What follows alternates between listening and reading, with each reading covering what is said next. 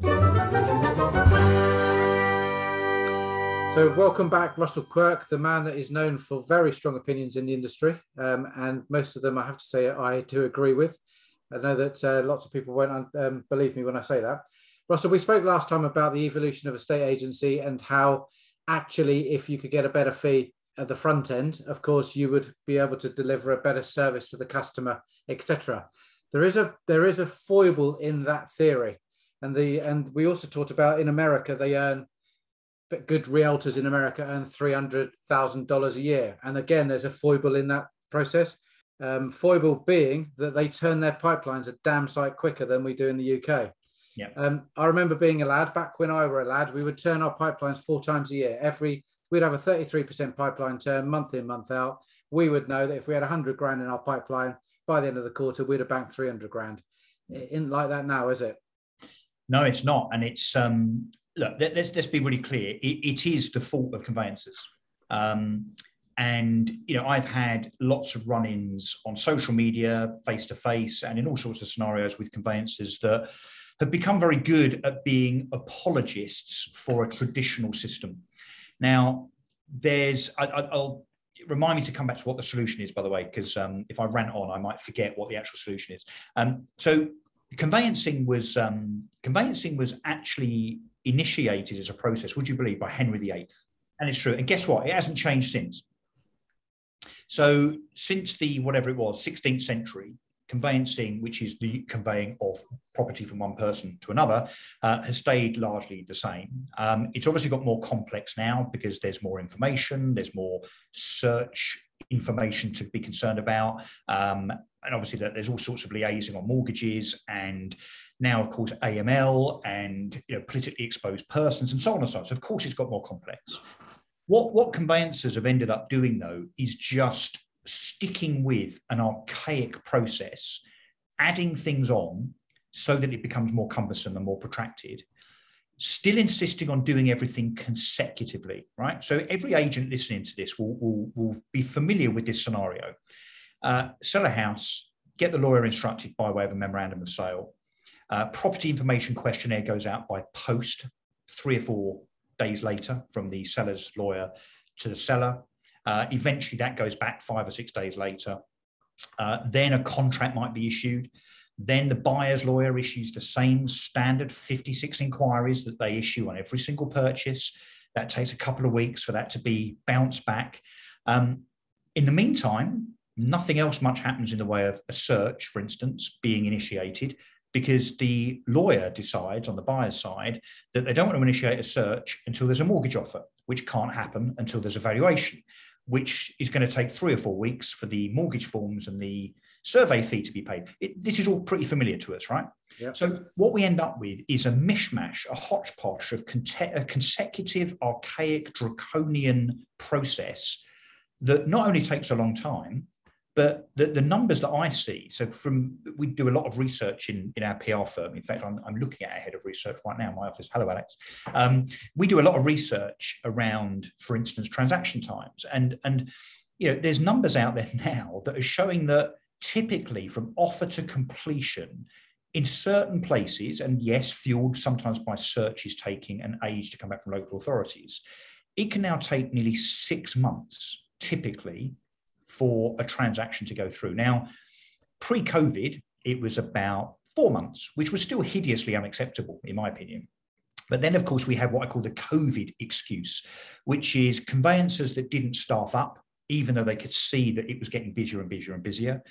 And so operationally, conveyancers are acting in the same way as they were 400 years ago, 50 years ago, 100 years ago, the same as they were 3 years ago, moaning about process, not seeking in any way, shape or form to circumvent or to innovate, and actually have the audacity, apart from sitting on their hands and doing everything in such a kind of dated way, they have the audacity to blame the agent. They blame the agent twofold. One, stop ringing us for updates, because if you keep ringing us, we can't come back to you and, you know, progress things. Well, sorry, but if you're as a conveyancer, if you're taking 4 weeks to process one part of the transaction, of course, the agent, who is being chased to within an inch of their life by their selling and buying clients, of course, they're going to check in with you to see what on earth is going on.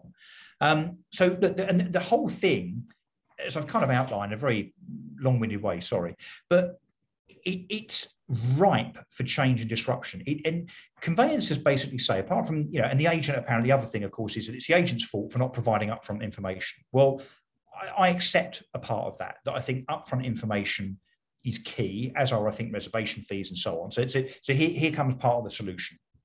Hang on, before we get to the solution, I want to challenge you on this one. Okay. If that's okay. So I run a course sometime and talk about the psychology of estate agency. And one of the bullet points I have as my definition of the psychology of estate agency is the ability to manage expectation and disappointment. Because an agent's job is to, what I believe, or what I call is clear the runway, to make problems go away before people have realised that they've arrived. And I do fundamentally believe that it isn't all of the fault of the conveyancers. I think that the agents have their part to play in certain areas. I'll state some. 60% of memorandums of sale that go out are inaccurate. They don't have initials, they don't have the right names. There's no chain details on them. There's no documents, not upfront information. As an estate agent, when I was running countrywide and as an agent in Winchester, in fact, 30 years ago, when I was working with Rob Hailstone from the Bold Legal Group, Rob was my conveyancer. Another outspoken individual, but from the other side of the argument, of course. Yeah, Rob was my conveyancer. He's a good friend of mine. I used to get him instructed at the time of instruction. Mm-hmm. And moreover, what I used to articulate and explain to my customers was that they're the client and they have to tell their lawyer what to do. Because I do completely agree is that it can be a linear process. With most conveyancers, tick, tick, tick, but it should be binary. You should be doing 2 or 3 things at the same time. It should be in parallel, yes. So the only thing I would say in retort to your point is that the best agents out there and the really good agents, which I think that this is the standard that we need to get to, which is back to the old world, the last conversation that we had, is that they need more knowledge of the process and therefore be able to take control of their conveyancing chain themselves. But the problem is, Ian, not everybody is as smart and wise as you, I'm afraid. So the majority of estate agents simply don't do that. Going back to the last conversation, without labelling it too much, because we've kind of done that, is how many agents honestly manage the expectation of their seller and buyer, that when the seller and buyer says, I'm going to sell this, but I've got to be exchanged and completed within 6 weeks. How many agents honestly say, oh no, that's not going to happen, mate? They don't do that. The same as when the owner says, I need 400 grand for this and it's worth 370. How many agents honestly walk away from that? How many really manage expectations? So yes, it's a problem, but I think it's endemic within the industry that we certainly as agents, we hope for the best and we do and say whatever we can to try and get a deal over the line, because of course, most agencies are doing 3-4 deals a month. If you do 4 instead of 5, 3 instead of 4, that's a big, big difference to your bottom line. So of course we exaggerate, and I think we're over optimistic. Actually, I think the same with conveyancing, and all the stuff you set out. Look, I agree, all those things help, but those things, by way of good agents, were being done 2, 3, 4, 5, 6 years ago, as they are now. But the process is now still taking 50% longer than it was 2 years ago. That's down to the conveyancers. Is that also down to lenders and lenders being more picky and the amount of paperwork that needs to be done? Just what impact has that had?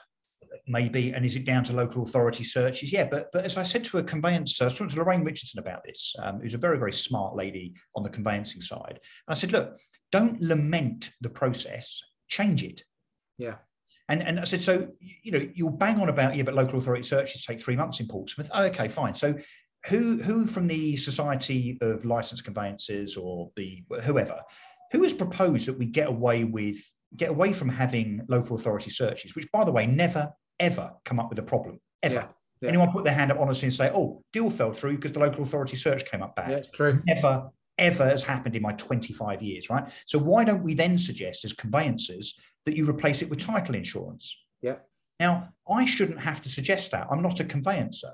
But the conveyancing fraternity, rather than working with a broken system and hoping for the best and it then becoming even worse in terms of the time it takes, seek to solve it through innovation and problem-solving solutions. That is where the conveyancing sector is coming undone, because it's like if they were car manufacturers, conveyancers in the UK, they'd still be building Austin Allegros.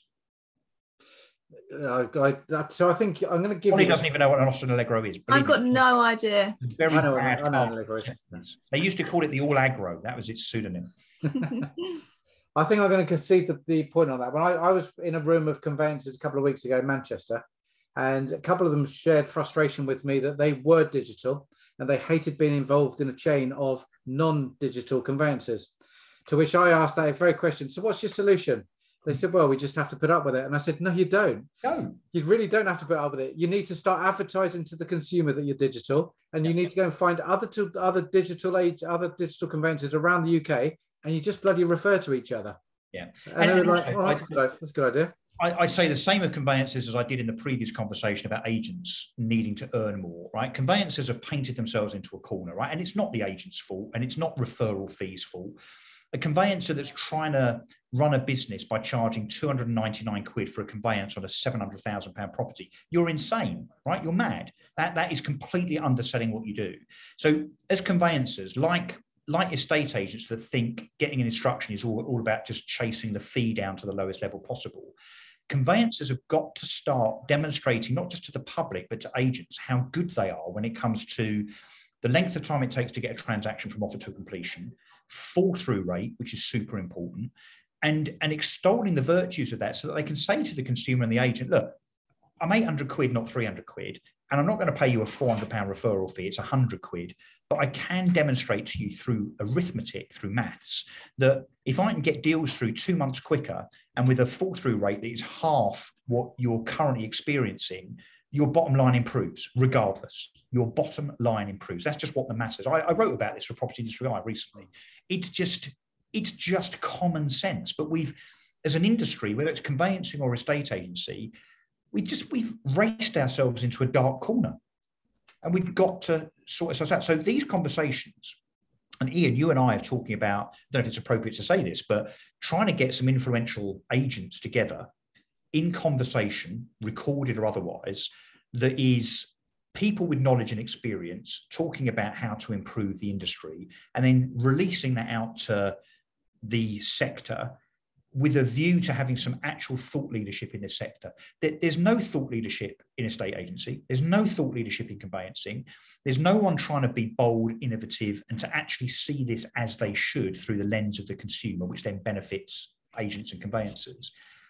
Unfortunately, every time someone puts their head above the parapet like me that suggests it, I get shot down in the forum of Property Industry Eye as, I don't know, a pantomime villain devil type character that should keep his mouth shut. Well, yeah, but you love that, in fairness. Oh, I do. I absolutely revel in it. Most of the stuff I write for Property Industry Eye is designed to wind up the trolls, of course. Do you think that any change will happen whilst there are individuals involved in the sector that change doesn't suit their purpose or serve their purpose without government intervention? I'm sad to say, like, I love seeing things innovate through a free market philosophy. So from the inside out, I've sat on the home buying and selling group, which is about 4 years old now, which was started by Kate Faulkner and includes, Land Registry and Society of Licensed Conveyancers and a whole bunch of agents, a whole bunch of stakeholders. I really hoped that was the saviour, because also it involved what was the Ministry of Housing, Communities and Local Government, so they were involved. What actually that purpose was to set up a solution that was industry-led, that would then go to government and say, we've solved the problem of the hideous process that is buying and selling a home in the UK, again, to the benefit of everybody. 4 years on, it's still talking. And it's now got about 850 members. I'm exaggerating for the sake of making a point, it's about 60. It started off with about 10 of us, so it was very agile, very fluid, and very productive. The last one I went to about 3 years ago in Milton Keynes, I swore I'd never go back. Do you know why? Because it was a 2-hour meeting. It took an hour to do the introductions. It was utterly ridiculous. So yes, the industry should try and improve itself without government top down having to tell it. I'm afraid I think the government will have to tell us how to improve. But look, can we, being political for a second, guys, can we rely on this government to do anything apart from get drunk in Downing Street right now? There's a thing, Drowning Street. Why has no one ever used that? Drowning Street. That's brilliant. Anyway. Anyone would think that you're part journalist, that you write columns. I know. Who would? Maybe I should try that one day. Yeah. So I don't think we can rely on government having the motivation to do anything to change the home buying and selling process. As an ex-housing minister said to me one day, it's not a vote winner. So That's what it's all about, isn't it? We don't care. No one's saying I'm not going to vote Conservative or I'm not going to go vote Labour because it took me 6 months to move house 2 years ago. Yeah. So I think we're stuck with it unless some of us that have got a voice and a bit of persuasion start talking about it and the press pick up on it, and maybe we can just improve it bit by bit organically. Yes, it might take until Iain and I is going to say are old and grey. Look, we kind of both are already. I think that boat sailed. But we've got to have a go. We've got to have a go, haven't we? I definitely think we've got to, something has to happen because if you think about the stats, and we were talking about figures, if you have to have a pipeline. I'm talking to agents at the moment. They say, "Oh, the pipeline's huge. We're in a really good place. Pipeline's huge," and I say to them, "No, you're not in a good place. Your pipeline's got to be 2.5 times what it used to be to just bank the same money that you used to be able to bank." Yep. And when you say that, they're like, "Oh, really?" And actually, you're working a damn sight harder because you've got more units in, because your average fee is the same, because house prices have gone up, but your fee hasn't gone up. It's actually eroded. You're completely right. And I think, do many agents honestly really know what their pipeline conversion is? That they're converting, that should be 20, I mean, it's at least 25% of your pipeline every month into cash, right? The other thing that shouldn't be lost on us is that the longer your pipeline takes to convert into money, the more vulnerable it is to fall throughs, right? Exactly so, right. We probably don't really know what fall through rate is in the UK. The traditional kind of muted number is, what is it, Alex? 33%. Yeah. I bet it's not. I bet it's 50. And I bet it's getting worse because transactions are taking longer to go through. They've got longer to be vulnerable. They've got longer with which to fall through. Right. So back to the solution that I interrupted you on. Right. Solution. You ready for this? Yeah. This is going to be horrible if you're a conveyancer. We should bring conveyancing into estate agency. Okay.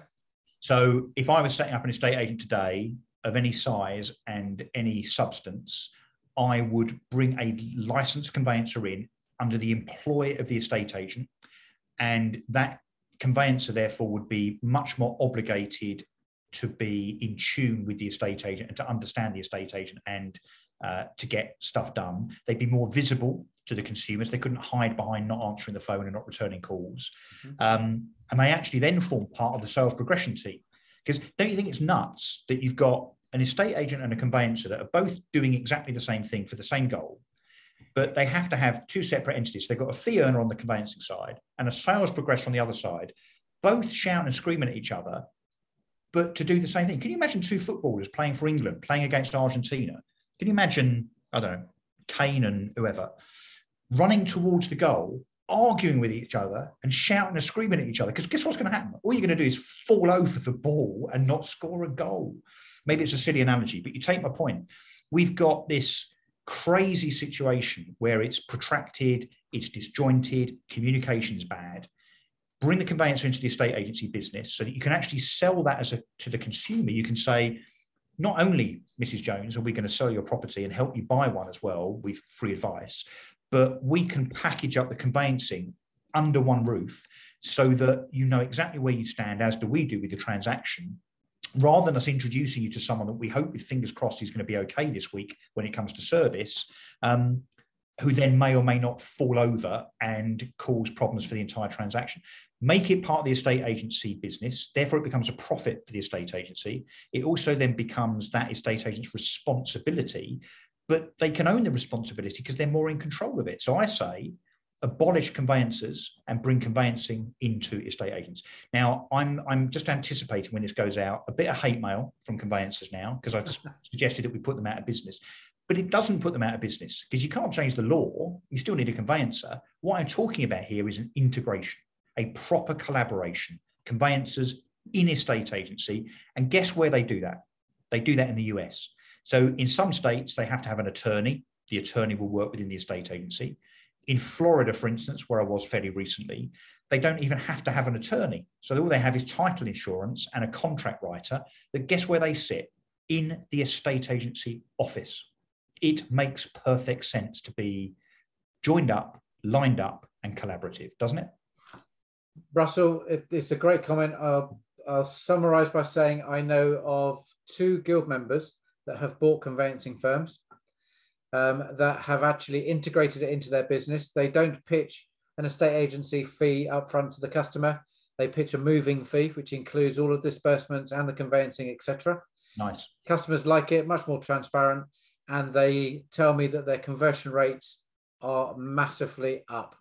There you go. And look, well done to them for actually doing it. I mean, look, to me talking about it as a theory and them actually having done it, look, hats off. That's fantastic. Look, and more of the same. And look, if they were the pilot, then and if it's been successful in terms of transaction times coming down and fall through rates dropping, then brilliant. Let's do it. Estate agency industry, let's do that. Russell Quirk, thank you so very much for your brilliant opinion as ever. No problem. Pleasure. Thanks for having me on. Let's hope maybe one day, despite the complaints, you might have me back on. Who knows?